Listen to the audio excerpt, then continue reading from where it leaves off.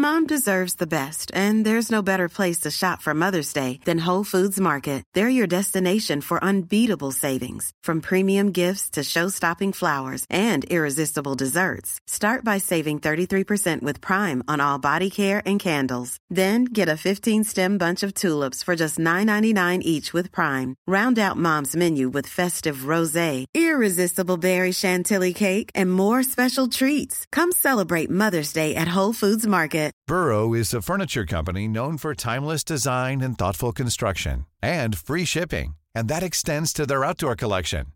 Their outdoor furniture is built to withstand the elements, featuring rust-proof stainless steel hardware, weather-ready teak, and quick-dry foam cushions. For Memorial Day, get 15% off your Burrow purchase at burrow.com/ACAST, and up to 25% off outdoor. That's up to 25% off outdoor furniture at burrow.com/ACAST. Since 2013, Bombas has donated over 100 million socks, underwear, and T-shirts to those facing homelessness. If we counted those on air, this ad would last over 1,157 days. But if we counted the time it takes to make a donation possible, it would take just a few clicks. Because every time you make a purchase, Bombas donates an item to someone who needs it. Go to bombas.com/ACAST and use code ACAST for 20% off your first purchase. That's bombas.com/ACAST, code ACAST.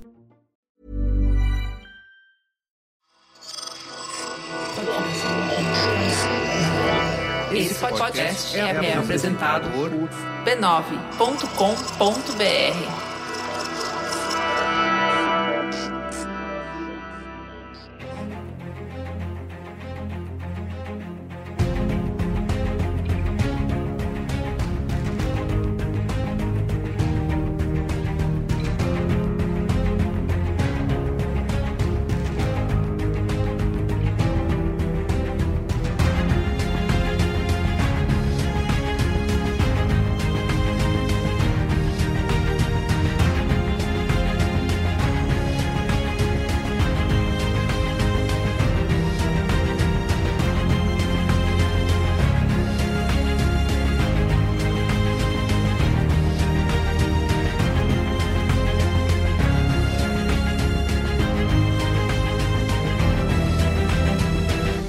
Olá, eu sou Carlos Merigo, esse é o Cinemático número 100!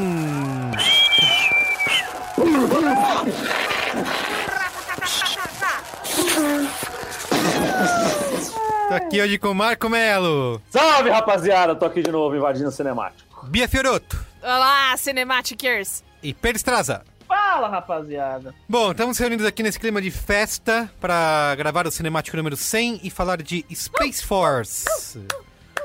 Eu quero ser tipo a plateia, assim, sabe, da Eliana, do Celso Portiolli. Sim. Tem que ser a plateia da Xuxa. É as meninas, oba! É as meninas, oba! É ritmo... É o cinéfilo, oba! É ritmo de festa... Oba. Lembra do ritmo de festa? Maravilhoso. Meu Deus do céu. Muito bem, isso aí, ó. Pessoas perguntando o que a gente ia fazer de especial, né, no programa número 100. Ah, vamos ter uma Essa pauta. aventura aí. Calhofa! Foi essa abertura aí. O que a gente vai fazer de especial? É isso que vocês merecem. Efeitos sonoros, pessoal feliz, alegre. É isso que a gente é, gente. Tem que amar a gente do jeito que a gente é. É o nosso jeitinho. Muito bem. Então é isso, vamos falar de Space Force, né? Série que estreou na Netflix aí na semana retrasada, né? Criado pelo Greg Daniels, que vocês devem conhecer como o cara do The Office, né? A gente teve um Braincast, aliás, recentemente, os 15 anos de The Office, vai lá ouvir, que vale a pena. Ela foi criada pelo Greg Daniels e pelo próprio Steve Carell, então dois grandes nomes aí pra chamar a audiência, e parece que deu certo, porque tava aí na Netflix lá no ranking, no top 10 lá, até esse último fim de semana, pelo menos, quando eu tava assistindo. Então vamos falar de Space Force, tá bom? É isso aí. Mas antes, quero que, como sempre, convidar você a acessar a família B9 de podcasts, podcasts.b9.com.br. A gente continua produzindo conteúdo para você nesse momento que você está isolado socialmente, né? Assim a gente espera. Esperamos que esteja, Isso. esperamos que esteja. Não seja vagabundo e ficar saindo na rua enquanto eu tô aqui preso dentro da minha casa. Exatamente. Dado o recado. E também dá o recado pro nosso ouvinte do Cinemático, que a partir dessa semana a gente tá fazendo uma promoção aqui, 2 pelo preço de 1. Ou 1 pelo preço de 2, dependendo do seu ponto de vista. Eu quero! A gente tá dividindo o Cinemático em 2 partes, né? Então vai ter 2 cinemáticos durante a semana, esse sendo publicado agora na terça-feira, e vai ter um próximo publicado na quinta-feira. Então, continua tudo igual, né, pra gente. Pra você muda, pra gente igual. A gente continua gravando tudo de uma vez, mas a gente vai dividir o programa em 2 partes pra facilitar aí a vida do nosso amigo ouvinte que quer ouvir só sobre um filme ou sobre uma série em específico, né? Ele pode ter um programa mais curtinho, direto ao ponto, né, sem precisar ficar procurando aí, andando no seu... Agora aqui dura uma louça, né? E... É isso que eu ia falar. É o tempo de uma louça que é só de prato e uma panela. Isso aí. Então tá bom. Tá, essa é a novidade aí no seu feed ou lá no cinemático.b9.com.br, tá bom? Vamos lá falar de Space Force. Vamos que vamos.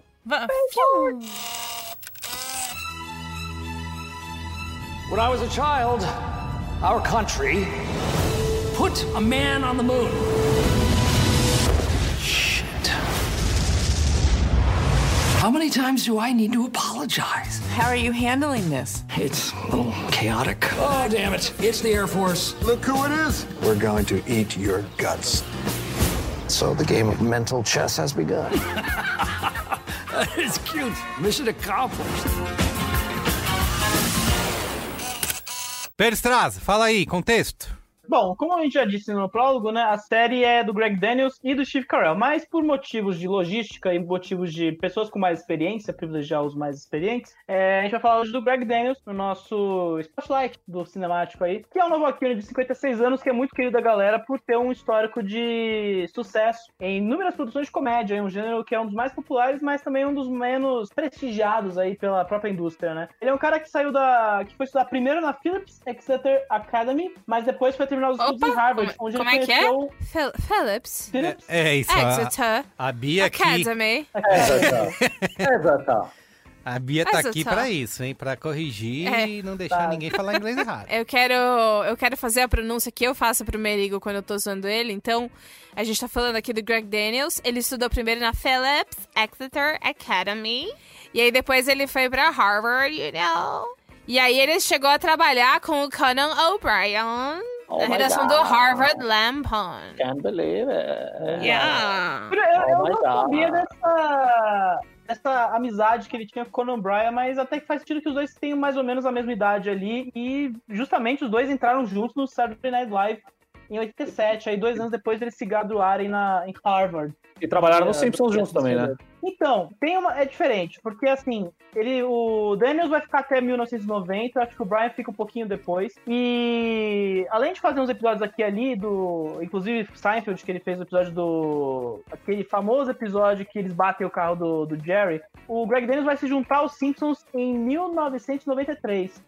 Na quinta temporada, que é justamente o momento de transição da série. E é justamente o momento que o Conan O'Brien tá saindo dos Simpsons. Entendi. Enfim, o momento que o Daniel chega na série é um momento meio crítico, porque todos os roteiristas originais da série estavam deixando o barco, porque, enfim, o próprio Daniels fala nessa época que a série tava perdendo brilho. Era um momento de crise dos Simpsons, que tinha 5 temporadas apenas naquela época.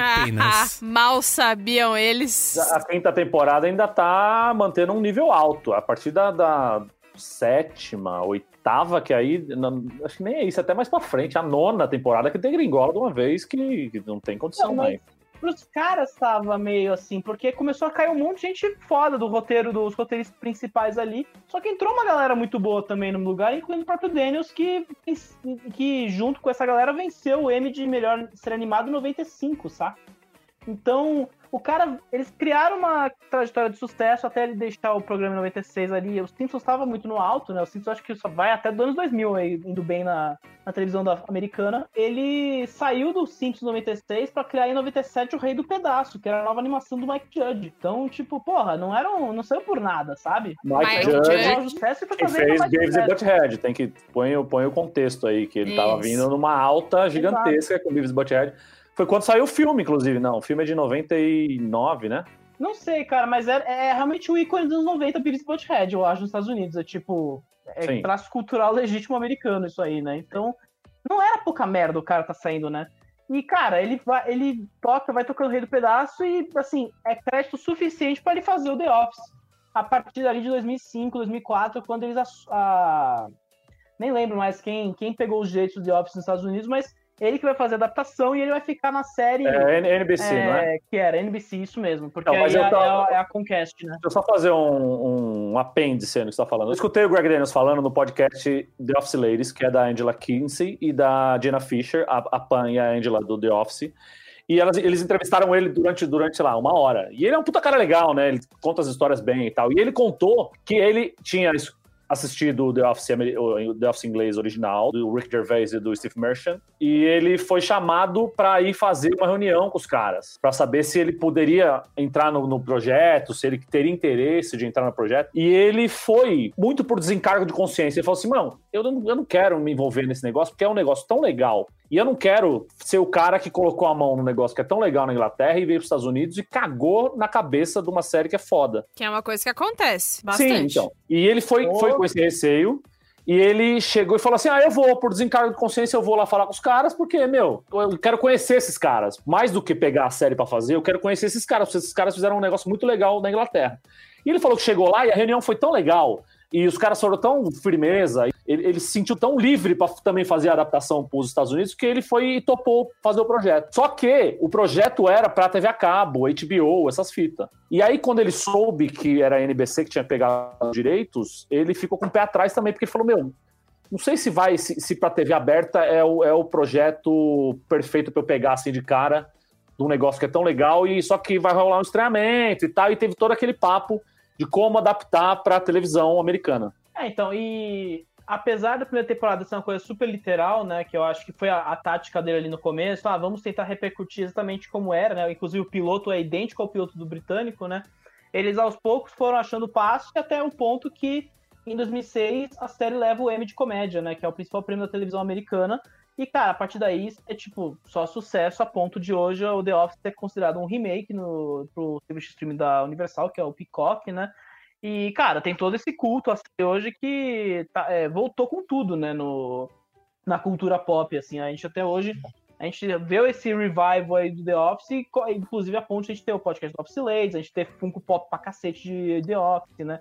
Enfim, a série virou um fenômeno tão grande que em 2009 ele foi convidado pela NBC para fazer um spin-off, né, entre aspas, porque no fim não virou um spin-off, que era a outra série que é o Parks and Recreation, que ele continuou a tocar junto com o The Office até as duas acabarem ali. O The Office acabou em 2013 e o Parks em 2015, né? Então, o cara, ele criou um celeiro ali de sucesso, né? Porque também, é bom lembrar, The Office foi meio que reuniu tanta gente talentosa ali no meio, né?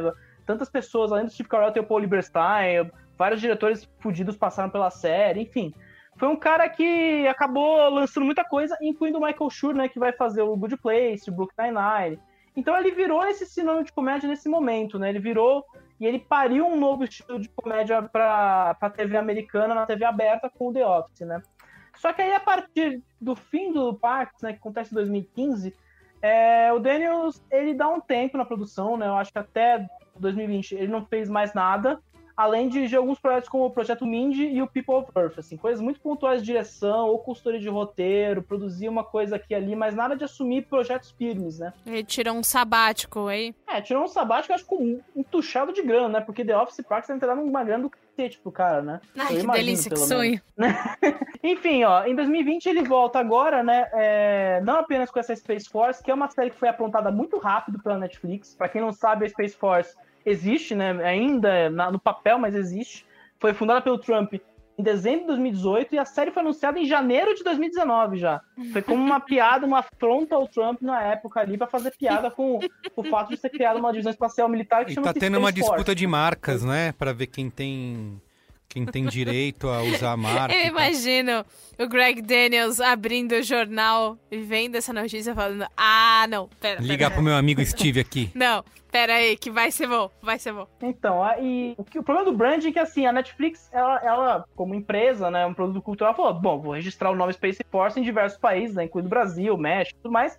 Só que, assim, cara, ninguém consegue explicar como é que os Estados Unidos, já há um ano, com essa porra de divisão espacial militar, não apenas só fez uma bandeira pra divisão espacial, como não registrou o nome da Space Force legalmente. Então, cara, só nos Estados Unidos. Boots on the moon! Então, Boots on the moon, é a coisa mais absurda que tá rolando. Ninguém sabe se vai rolar um conflito de trademark lá nos Estados Unidos.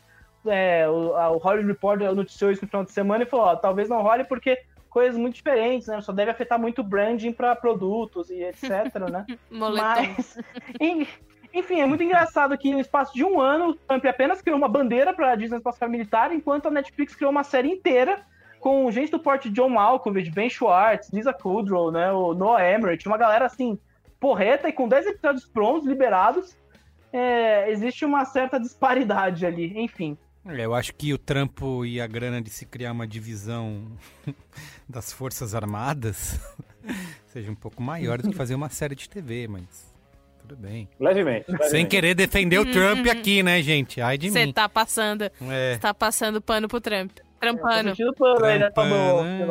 E você falou, e teve, além do Space Force, teve mais o que do Greg Daniels? Então, ele, um mês antes do Space Force sair, ele também lançou no Amazon Prime o Upload, né? Que é uma outra comédia que também deve tocar junto com o Space Force, porque afinal parece que ele gosta de fazer um multitasking na TV, né? Que é uma série que também mira pro futuro, né? Uma série ambientada no futuro, onde as pessoas, quando morrem, podem ter sua consciência subida num servidor ali, onde elas vivem num paraíso até poderem ser reinstaladas num corpo artificial. Mas também uma série de comédia, um pouco mais pro humor ácido ali, uma coisa mais crítica mesmo em relação ao Space Force, mas aí eu me adianto em relação à pauta. Muito bem. Vamos à sinopse? Vamos lá. O general Mark Nerd é um piloto condecorado que sonha em comandar a Força Aérea, mas é surpreendido pela notícia de que vai liderar a mais nova divisão das Forças Armadas dos Estados Unidos, a Força Espacial. Bom, olha lá, vamos falar sobre a repercussão da série, né? No Rotten Tomatoes, 40% da crítica aprova a série, versus 77% do público, quase o dobro, né, de diferença aí. No Metacritic, 48 de 100. Tem dados de grana, de audiência e tudo mais, Pedro Estrada? Então, além dessa reação, né, esse choque de opiniões que rolou entre imprensa, crítica, público, mesmo internamente, né, é difícil mensurar qualquer coisa, porque, de novo, Netflix, né, então não temos nenhum dado concreto, ainda mais no cenário onde a Netflix não divulgou nada por enquanto. Imagino que semana que vem esse negócio foi um puta sucesso, vai ter algum tipo de dado sendo liberado ao público. Mas o que vai dizer a série ainda não garantiu uma segunda temporada na ocasião dessa gravação, no dia 8 de junho de 2020. A previsão é que role, né, porque nós temos um produto que não apenas tem um time criativo muito forte, tem uma coisa que é muito grandiosa ali, né, você tem um orçamento visivelmente muito alto para uma produção dessa, mas que também, nos Estados Unidos, a série bombou na audiência, né, como esperado, porque é a série que basicamente tem a chancela dos mesmos criadores de The Office e do mesmo cara que criou The Office, então é o The Office espacial da Netflix, né? A série, a primeira temporada, na primeira semana do lançamento, ficou em primeiro lugar, sem nunca cair em nenhum momento pra segunda, então ficou ali no topo por uma semana até cair por conta do 13 Reasons Why, de outras coisas que foram saindo aí pra Netflix. Então eu imagino que tenha sido um hitzinho lá nos Estados Unidos. E no Brasil ficou um pouco mais male-male, eu acho. Mas esteve no ranking, né? Na primeira posição também. Na primeira eu também não vi não, mas acho que top 5 ali, acho que esteve durante vários dias, né? Até quando eu terminei de ver, que foi Foi ontem, no domingo, tava em 7º lugar, ela tava caindo no ranking, mas ainda tava lá. Então, hoje não entrou, ele tá fora do top 10 já efetivamente, então é difícil mensurar se deu certo ou não no Brasil, mas teve muito investimento e muita tensão midiática em cima do projeto, né? Vamos lá, vamos discutir. Quem quer começar aí falando? Eu sou uma mulher que acha muitas coisas. Entre elas, quem tava esperando The Office, cara, pode tirar o cavalinho da chuva, porque eu fui esperando uma coisa mais ou menos assim, só que o clima do primeiro episódio já é pra te mostrar que, cara, é uma outra coisa, é uma outra história, o Steve Carell tá atuando de um outro jeito. Só que eu fui me apaixonando. Na verdade, me apaixonar eu tô sendo um pouco exagerada. Eu fui gostando cada vez mais da série conforme os episódios foram passando. É claro que tem uma outra coisa que eu tiraria e tal. Mas sabe aquela série que você fica vendo, que você se diverte? Não vai mudar a sua vida. Você não tá chorando horrores, você não tá rindo de doer a barriga. Cara, ela só é muito divertida. Foi assim que eu me senti assistindo. Então eu entrei nessa aí também. Entrei com a... Porque a expectativa é a mãe da merda, né? Então você já baixei a minha régua. Na verdade, a régua tava alta por ser quem é. Eu vou ver o o Steve Carell de novo fazendo um personagem completamente... Um chefe, né? Um chefe, né? Um chefe completamente meio que descolado da realidade, assim, essa coisa que ele sabe fazer muito bem. E ele fez, inclusive, em vários outros filmes, não sendo chefe, mas pessoas descoladas da realidade. Mas eu baixei bastante a minha régua. Eu não fui esperando nem The Office, nem Parks and Recreation. Eu fui... Até porque é uma superprodução. Então é um bagulho... É muito diferente você fazer uma comédia como Parks and Recreation, que já era mais do que The Office. The Office tinha muito pouca locação externa, por exemplo, que Parks and Recreation tinha mais. E essa série, pô, você vê, é pentágono, é espaço, é aquela base militar lá cheia de esquerda. Né? Então, é muito louco. E é muita distração também, né? Porque tem muita coisa acontecendo ao mesmo tempo. Só que eu fui querendo ver os atores, ver o Steve Carell, ver o John Malkovich, ver a Lisa Kudrow, que até aparece pouco, né? Ela é meio que um chamariz na série, na propaganda da série. E ela aparece em um outro episódio, mas as participações delas são muito boas. E eu fui meio que, no processo da Bia, fui gostando cada vez mais dos personagens e tentando entender mais o macro e menos o micro, sabe? Menos essa coisa de piadinha toda hora. Toda hora tem que ter uma piadinha, uma tiradinha, não sei o que, blá, blá, blá. Tem que ter o Dwight ou tem que ter o Ron Swanson. Não, é outra fita, é outro bagulho e é super produção. Só que tem cenas muito idiotas, que aí você vê quem é o cara que tá fazendo e quem é o time que tá fazendo, né? Gente, o John Malkovich, ele rouba muito a cena. Eu acho que ele é um dos meus personagens favoritos mesmo, também. Ele é o meu personagem favorito da série, ele tá espetacular. E eu não tinha... É engraçado, né? Eu tenho essa memória ruim com atores, eu esqueço que o tempo passa pra eles também, né? Então eu tô olhando, tô assistindo o primeiro episódio com o Caio, aí eu... Sabe quando você dá aquela batida no braço? Esse aí, de onde eu conheço esse aí? Esse menino aí, esse rapaz aí, de onde que é mesmo? É do Mulheres Apaixonadas? De onde que era? E aí o Caio olhou e falou, caralho, é o John Malkovich. Eu, quê? E aí eu lembrei que o tempo passa, né? Tá bem mais velho do que eu lembrava, mas eu acho que isso só adiciona, sabe? Ai, gente, o papel dele é muito foda. É muito foda. É muito foda porque, assim... É muito louco você... Não tem como você descolar o que acontece nessa série da realidade que a gente vive hoje, essa realidade anti-ciência. Exatamente. Anti tudo, né? Então, ele nesse papel de cientista, tentando provar para as pessoas que a ciência é importante, muito foda. E ele faz muito bem, porque ele tá muito bem no papel desse cientista. Sim. Eu falei até uma coisa antes da gente começar a gravação pro Pedro, a galera deu risada, porque eu tava... Parecia que detonando a série, que eu falei que eu fui me acostumando, né? Que eu assisti o primeiro episódio, não gostei muito, mas depois eu fui me acostumando. E quando terminou a série, eu tava ali num sentimento meio... Putz, eu não tô impressionado, não adorei, mas eu também não detestei, sabe? Mas ao mesmo tempo, eu tenho uma impressão de que é uma série que pode encontrar um tom nas próximas temporadas, que acho que é o que falta nessa primeira, assim, porque tem essas piadinhas ocasionais, que de verdade, tem algumas coisas boas ali, e eu entendo, acho que foi o Marco que falou, né, que, para de ficar esperando piada toda hora, né, tipo uma sitcom, e vê o lance maior, né, e tenta ampliar a sua visão do que ela tá querendo dizer. Então, eu acho que se você chegar...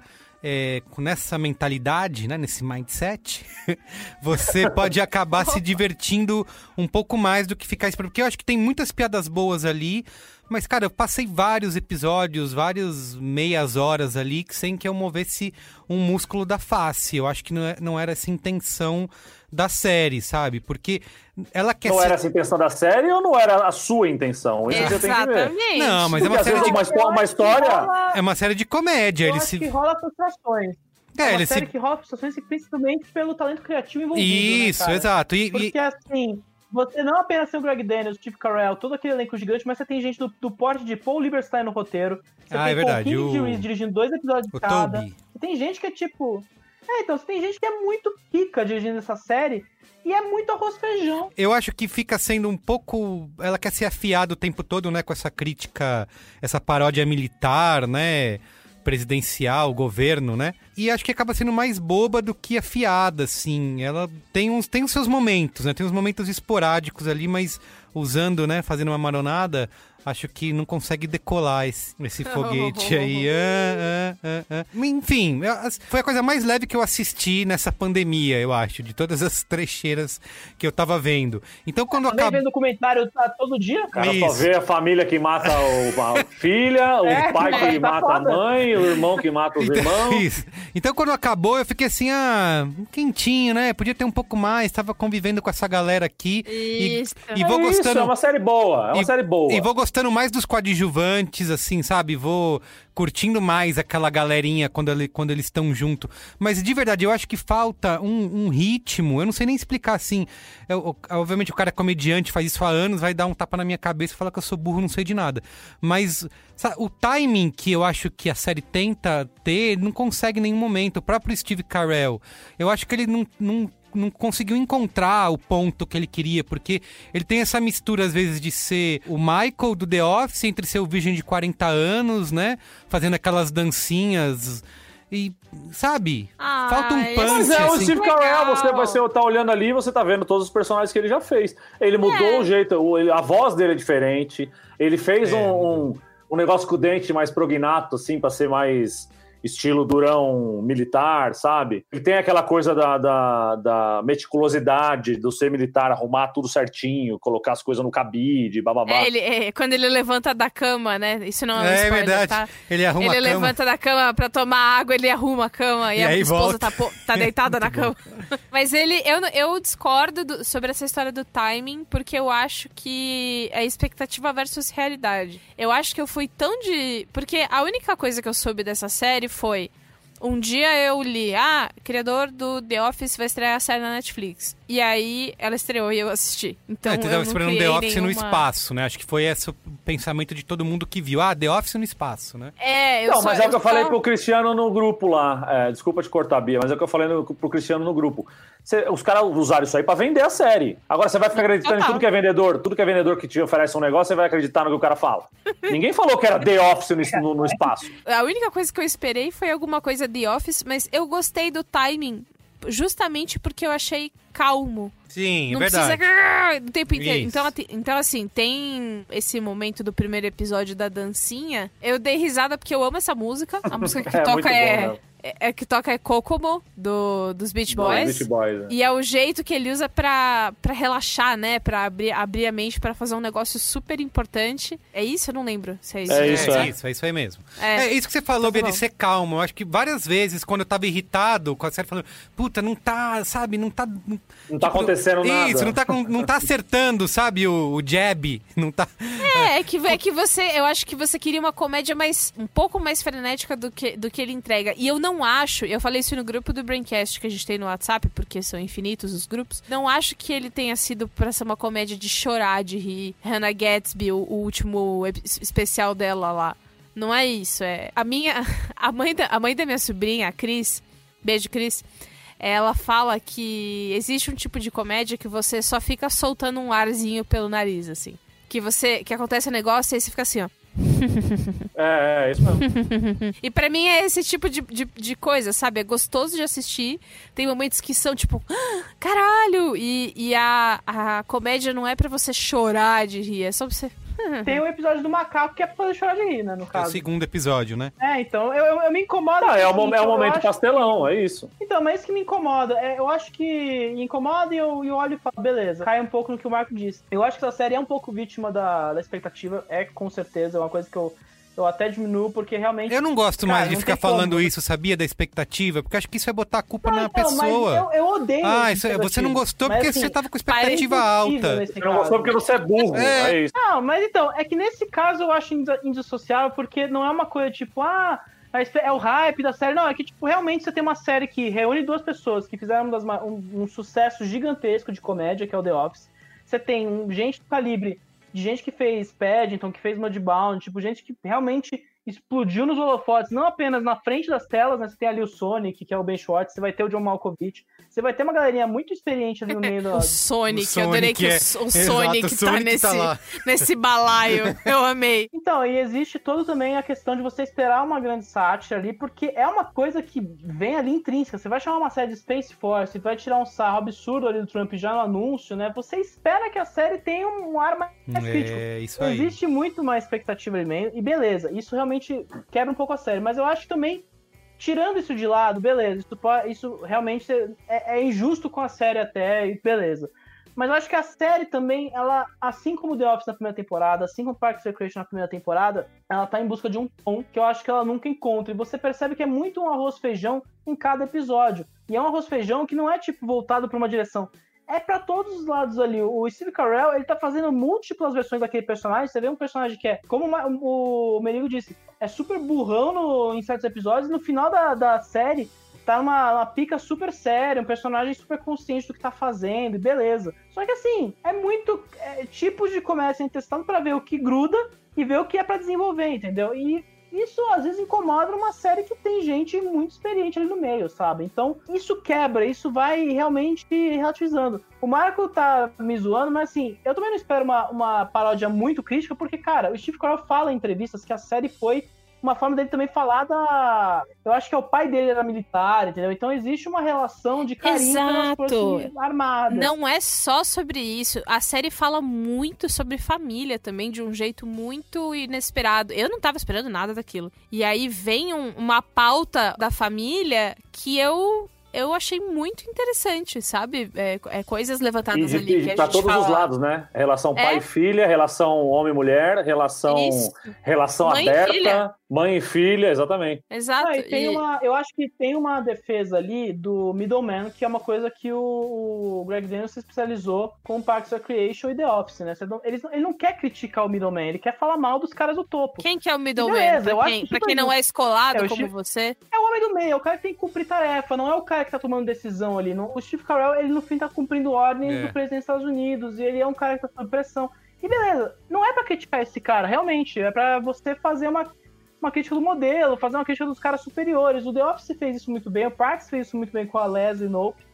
Mas assim, cara, a partir do momento que você começa a tomar umas posturas meio erráticas, meio até muito fáceis, uns jabs fáceis, você vai mirar na Alexandra Ocasio-Cortez, você vai mirar na China, que vira um inimigo na série muito forte ali, então... mas é engraçado esse cara, você não citar o nome do Trump, tipo, você falar POTUS e falar o presidente... Você mas acho que não precisava também, sabia?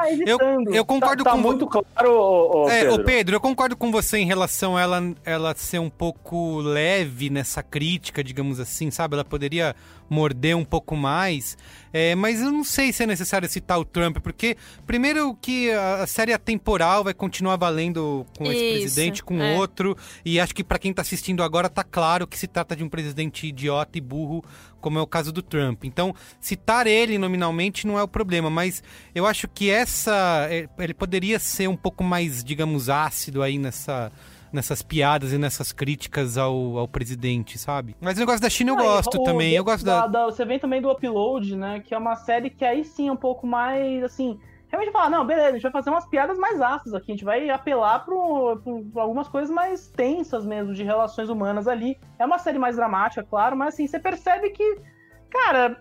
Por que no Upload você realmente se deixa liberar um pouco mais e aqui na Space Force você tá tão hesitante em algumas coisas? Porque são dois produtos diferentes, bicho. Não existe fórmula, você não tem que fazer a mesma coisa mais da sua vida. Tem uma crítica nessa série que é as coisas acontecem rápido demais. Então, às vezes, você passa um episódio inteiro fazendo uma coisa só, como o episódio do macaco lá, e depois, num outro episódio, passa 3 meses, 1 ano, não sei o quê, e o cara era encanador, e no outro dia o cara já é astronauta. Não passa nada do que foi, que podia render esse cara virando astronauta. Mas eu discordo dessa parte porque eu ficava muito... agora eles vão levar episódios até conseguir fazer o lançamento, até, tipo, sabe, relembrando todos os filmes e séries sobre espaço que a gente já viu, né, que fica horas construindo a tensão, meu Deus, vai dar errado, e mostra botão, e mostra painel, e sobe, testa, nananana. E não, de repente lá, já lançou, já tá todo mundo, já chegou, é isso aí. aí, galera. Não, tudo bem, parte pro Merigo, mas eu próximo, tô falando que tem coisas que poderia render mais pra série, como a formação dos cadetes, lógico, dos verdade. astronautas, uma pessoa que era faxineira e o outro era um encanador lá, zelador, sei lá que porra que o cara era. Como esses caras, como foi a primeira vez que o cara fez teste de gravidade? Como que foi? Mas tudo bem, passou, é uma escolha do cara, assim, sim. Eu gostaria de ver, mas assim, não falta não fez, contou a história. Mas a série joga seguro, tá? Porque assim, ela vai fazer... Tem todo um lance de tensão política pra ser explorada na série e ela não vai a fundo nesse negócio. Porque como ela quer manter todo mundo ali simpatizando com todo mundo, sabe? Então, ela pega leve nesse... Mas não é House of Cards, Merigo. Tudo bem, mas não é pra... Mas sabe o que é pior? Ele atinge momento ali. Tem um momento que você realmente percebe uma sutileza de discurso, que é o episódio do orçamento da Space Force. Ali eu acho, a forma como ele ressignifica o papel da Space Force, eu acho que é muito bacana. Porque ali você percebe realmente ele vai fazer ele vai se posicionar sobre essa questão da existência da Space Force.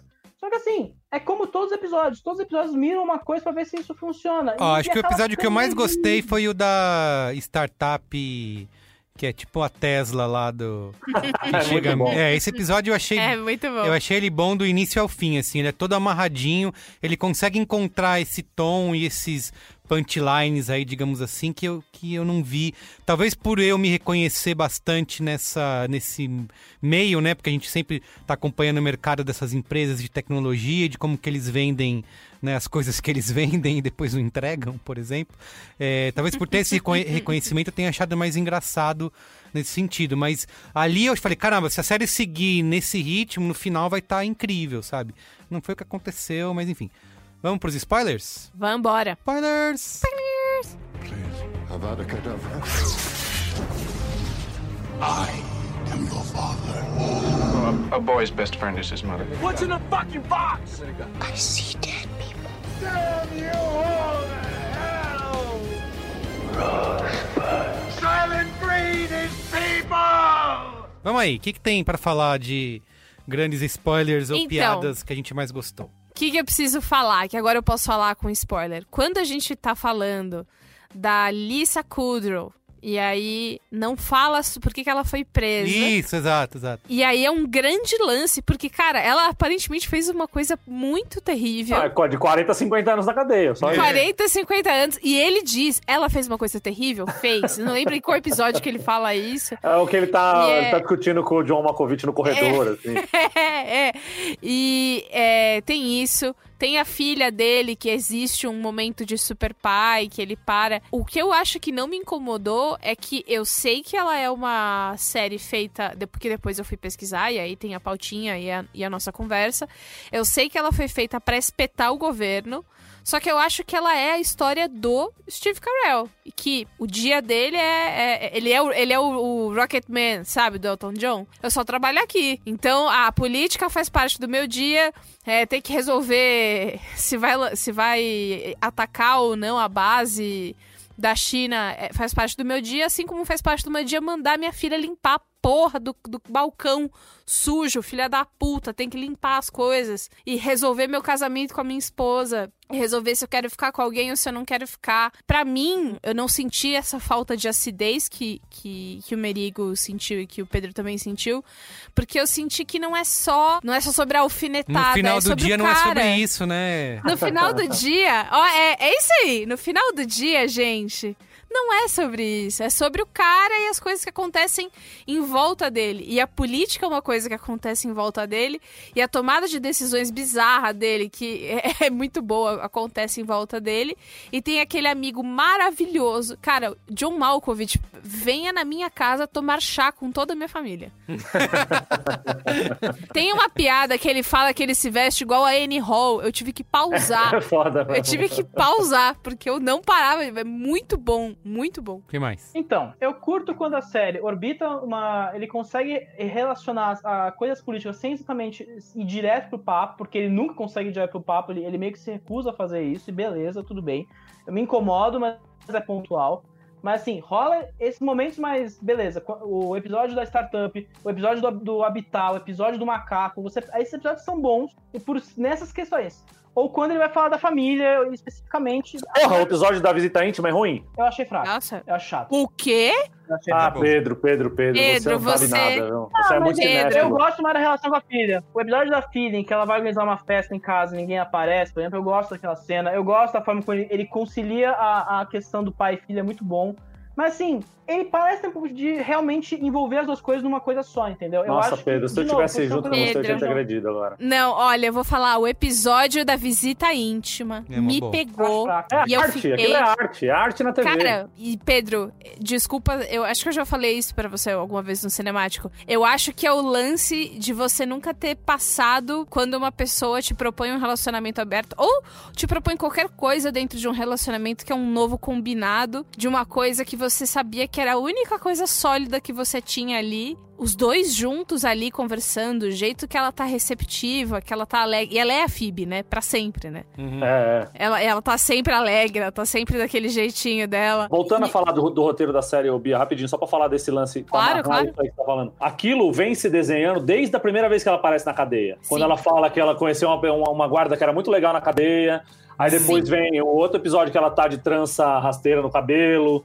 E depois tem outro episódio que também ele recebe uma visita e ela fala de alguma coisa que aconteceu na cadeia e tal. Ela vem dando sinais de que aquilo ali vai chegar em algum momento. Ela vai ter que dar esse truco no nerd. E eu acho que o jeito que ela tá muito receptiva e ele fica com o mundo dele muito chacoalhado. Porque eu faço essa comparação com o Rocketman, não o filme, tá, gente? Não a história do Elton John, a música mesmo. A história da música que é contada. Porra, faz parte da vida dele, do trabalho dele ser político e trabalhar com política, mas tem certas coisas que ele tem certo ali na vida dele, a filha dele, ele quer ser um bom pai, e aí ele larga tudo pra salvar a filha dele num momento heróico, porque ele quer ser esse cara, e ele quer ser o marido foda, que vai ter aquela história de amor que esperou 50 anos pra esposa sair, e não, na verdade, não é esse o combinado que ela queria ter. E existem outras formas de viver que não são tão quadradas.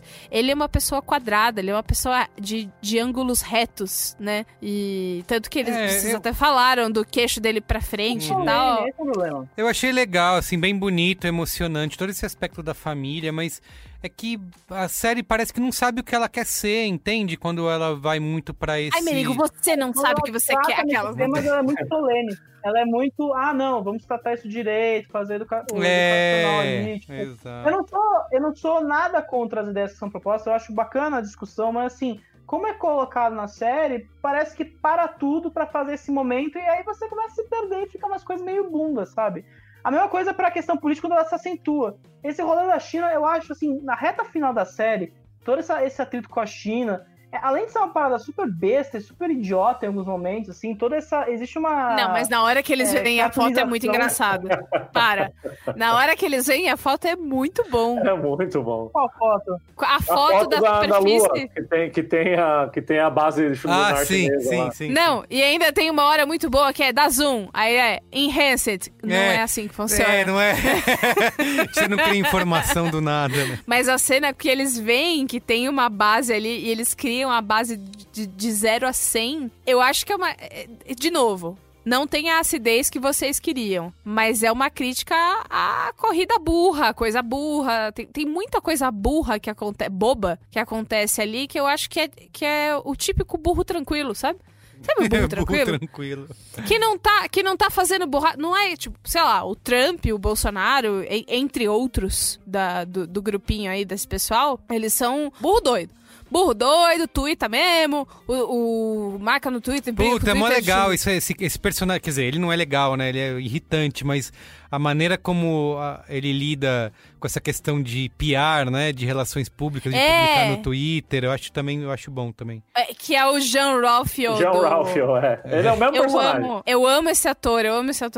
Ele... Mas enfim, tem o burro frenético, né, que é o que a gente tá acostumado, eu acho que é isso, Merigo, você se acostumou com o burro frenético no comando do país, e aí ele é o burro tranquilo, e as pessoas em volta dele que vão concordando, tirando o John Malkovich, que eu já esqueci o nome do personagem dele, que vai falando, cara, não é isso, não é assim que se cria, peraí, me ouve aqui.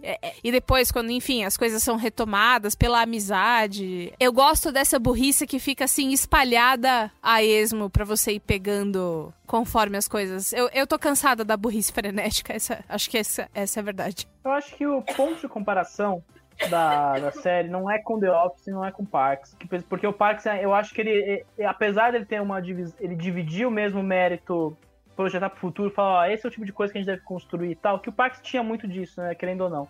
Mas não tem nada a ver com Space Force. Não, acho porque é de novo essa questão do homem do meio, essa questão do cara que tem que fazer o melhor trabalho possível, entendeu? Ok, então, achei que você tá falando de modelo. Não, mas eu tô falando assim, essa questão de proposta, né, mas eu acho que em termos de modelo, eu acho que o que o Space Force busca, ele tá muito aparelhado com o Upload, só que o Upload é uma versão mais negativa, uma versão mais pessimista do nosso mundo, né? Além do Upload, eu acho que a comparação mais forte que isso deve ter com o Space Force é com o Good Place, do Michael Schur, porque no fim, são duas séries que falam sobre como vamos fazer o nosso mundo melhor daqui pra frente. Como é que a gente vai, no futuro, fazer o futuro que a gente quer sem cair nos erros que a gente tá caindo agora, né? Não sei se Space Force vai pra esse lado, não. Eu acho que Space Force não sei. Não sei se eles estão pensando em planeta. O cara quer Boots on the Moon do 2024, sabe? Guerra espacial. O único que tá pensando nisso aí é o John Malkovich e a turma de cientistinha dele lá. O resto é pensamento militar e... Mas rola discordo frontalmente. Space Force, porque o Space Force no episódio do orçamento fala isso, ó. A gente precisa passar uma impressão positiva, a gente é uma figura de inspiração no fim das contas. É uma espécie de retomada desses valores, e o Good Place também tinha um pouco disso, né? O Good Place simplesmente materializava isso numa questão tipo, olha, muitas pessoas estão indo pro inferno porque, cara, o sistema é zoado, a gente deixou pra trás, a gente tá meio viciado em vários problemas. O Michael Schur encarava dessa forma.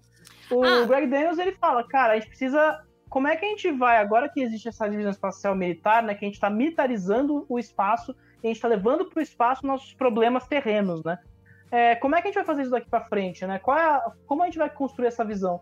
Então eu consigo entender essa visão sobre o Mark Nard, não ser uma visão super crítica, não ser o chefe escroto, não ser a visão do The Office. Mas é uma visão tipo, cara, a gente precisa realmente fazer algo sobre isso, né? Não podemos deixar ser uma merda completa que vai gastar nosso dinheiro até o infinito, entendeu? Então existe esse esforço, mas assim, falta tom, eu acho. Eu concordo com o Merigo, falta um norte melhor dentro desse norte, entendeu? Algo mais específico, algo que tipo, vamos fazer uma configuração melhor. Eu queria deixar uma nota de repúdio, que tá na moda. No episódio, esse tal episódio do orçamento aí, quando eles fazem Ocasio-Cortez de mentirinha, eles fazem muito satirizando a mulher brava que ela é, e eu sei que essa é uma marca muito forte da Ocasio-Cortez, só que eu acho que a gente não precisa deixar mulher caricatura de brava, porque aí ela toma uma invertida e fica quietinha depois, porque ela tomou a invertida certa. Não gostei. Essa parte eu não gostei. Eu achei engraçado quando eu vi que era pra ser uma personagem que é a Ok. E aí eu olha lá. E aí quando isso rolou, eu fiquei meio...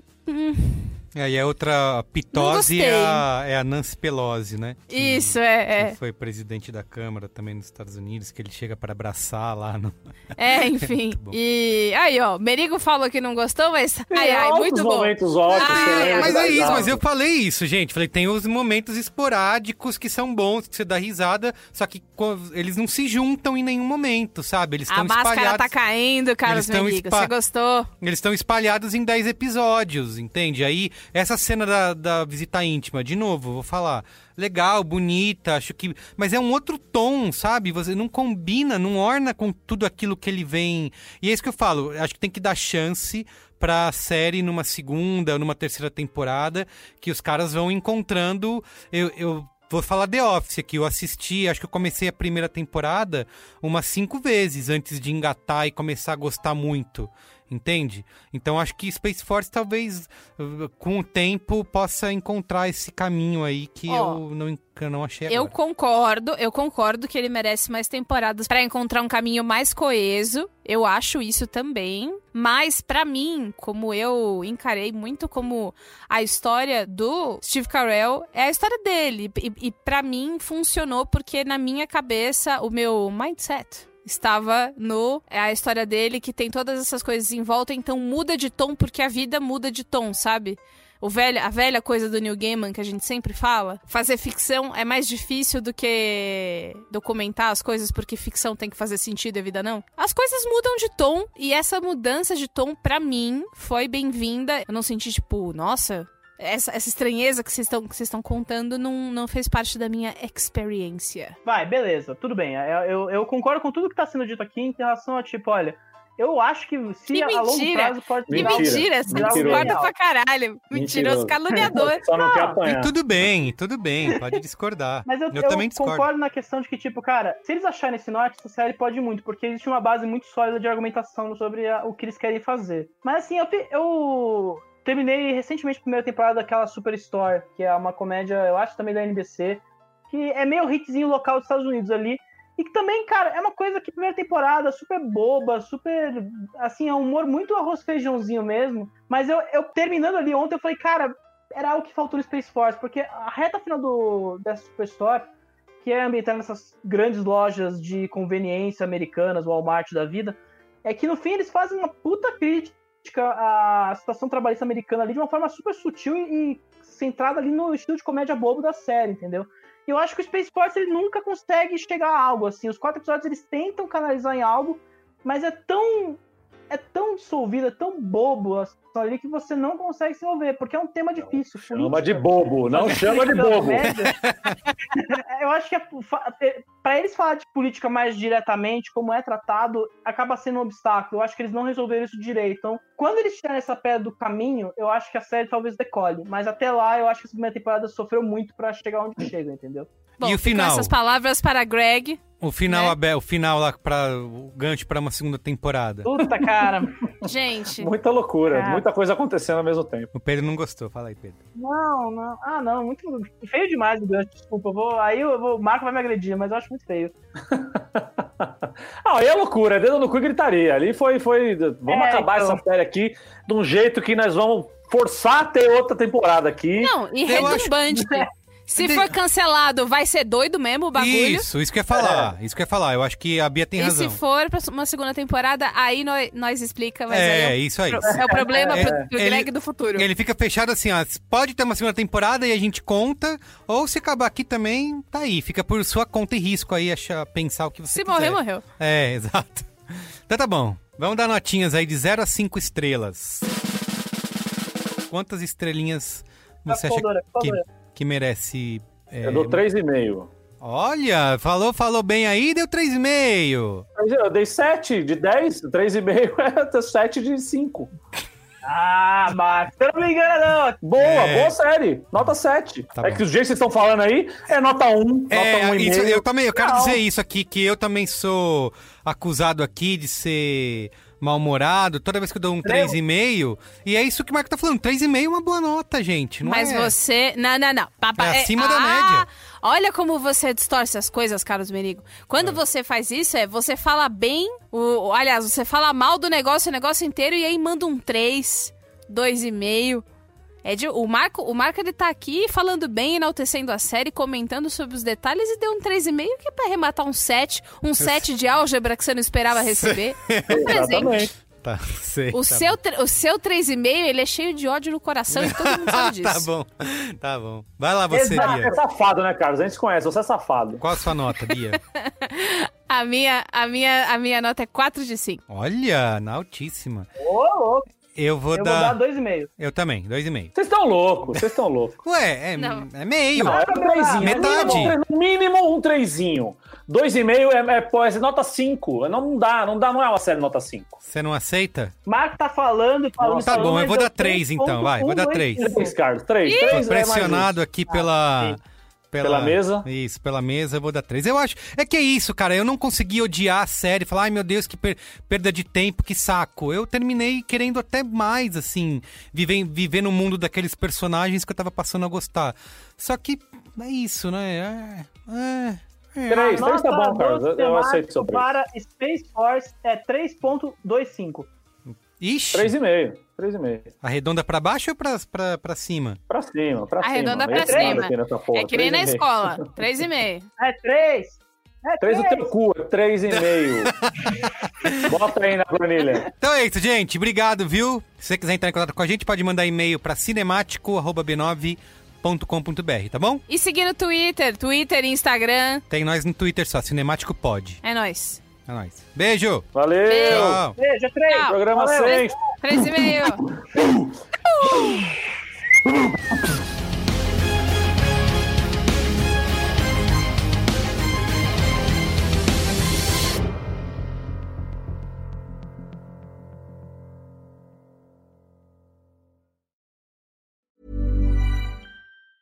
Mom deserves the best, and there's no better place to shop for Mother's Day than Whole Foods Market. They're your destination for unbeatable savings, from premium gifts to show-stopping flowers and irresistible desserts. Start by saving 33% with Prime on all body care and candles. Then get a 15-stem bunch of tulips for just $9.99 each with Prime. Round out Mom's menu with festive rosé, irresistible berry chantilly cake, and more special treats. Come celebrate Mother's Day at Whole Foods Market. Planning for your next trip? Elevate your travel style with Quince. Quince has all the jet-setting essentials you'll want for your next getaway, like European linen, premium luggage options, buttery soft Italian leather bags, and so much more. And it's all priced at 50 to 80% less than similar brands. Plus, Quince only works with factories that use safe and ethical manufacturing practices. Pack your bags with high-quality essentials you'll be wearing for vacations to come with Quince. Go to quince.com/trip for free shipping and 365-day returns. Planning for your next trip? Elevate your travel style with Quince. Quince has all the jet-setting essentials you'll want for your next getaway, like European linen, premium luggage options, buttery soft Italian leather bags, and so much more. And is all priced at 50 to 80% less than similar brands. Plus, Quince only works with factories that use safe and ethical manufacturing practices. Pack your bags with high-quality essentials you'll be wearing for vacations to come with Quince. Go to quince.com/pack for free shipping and 365-day returns.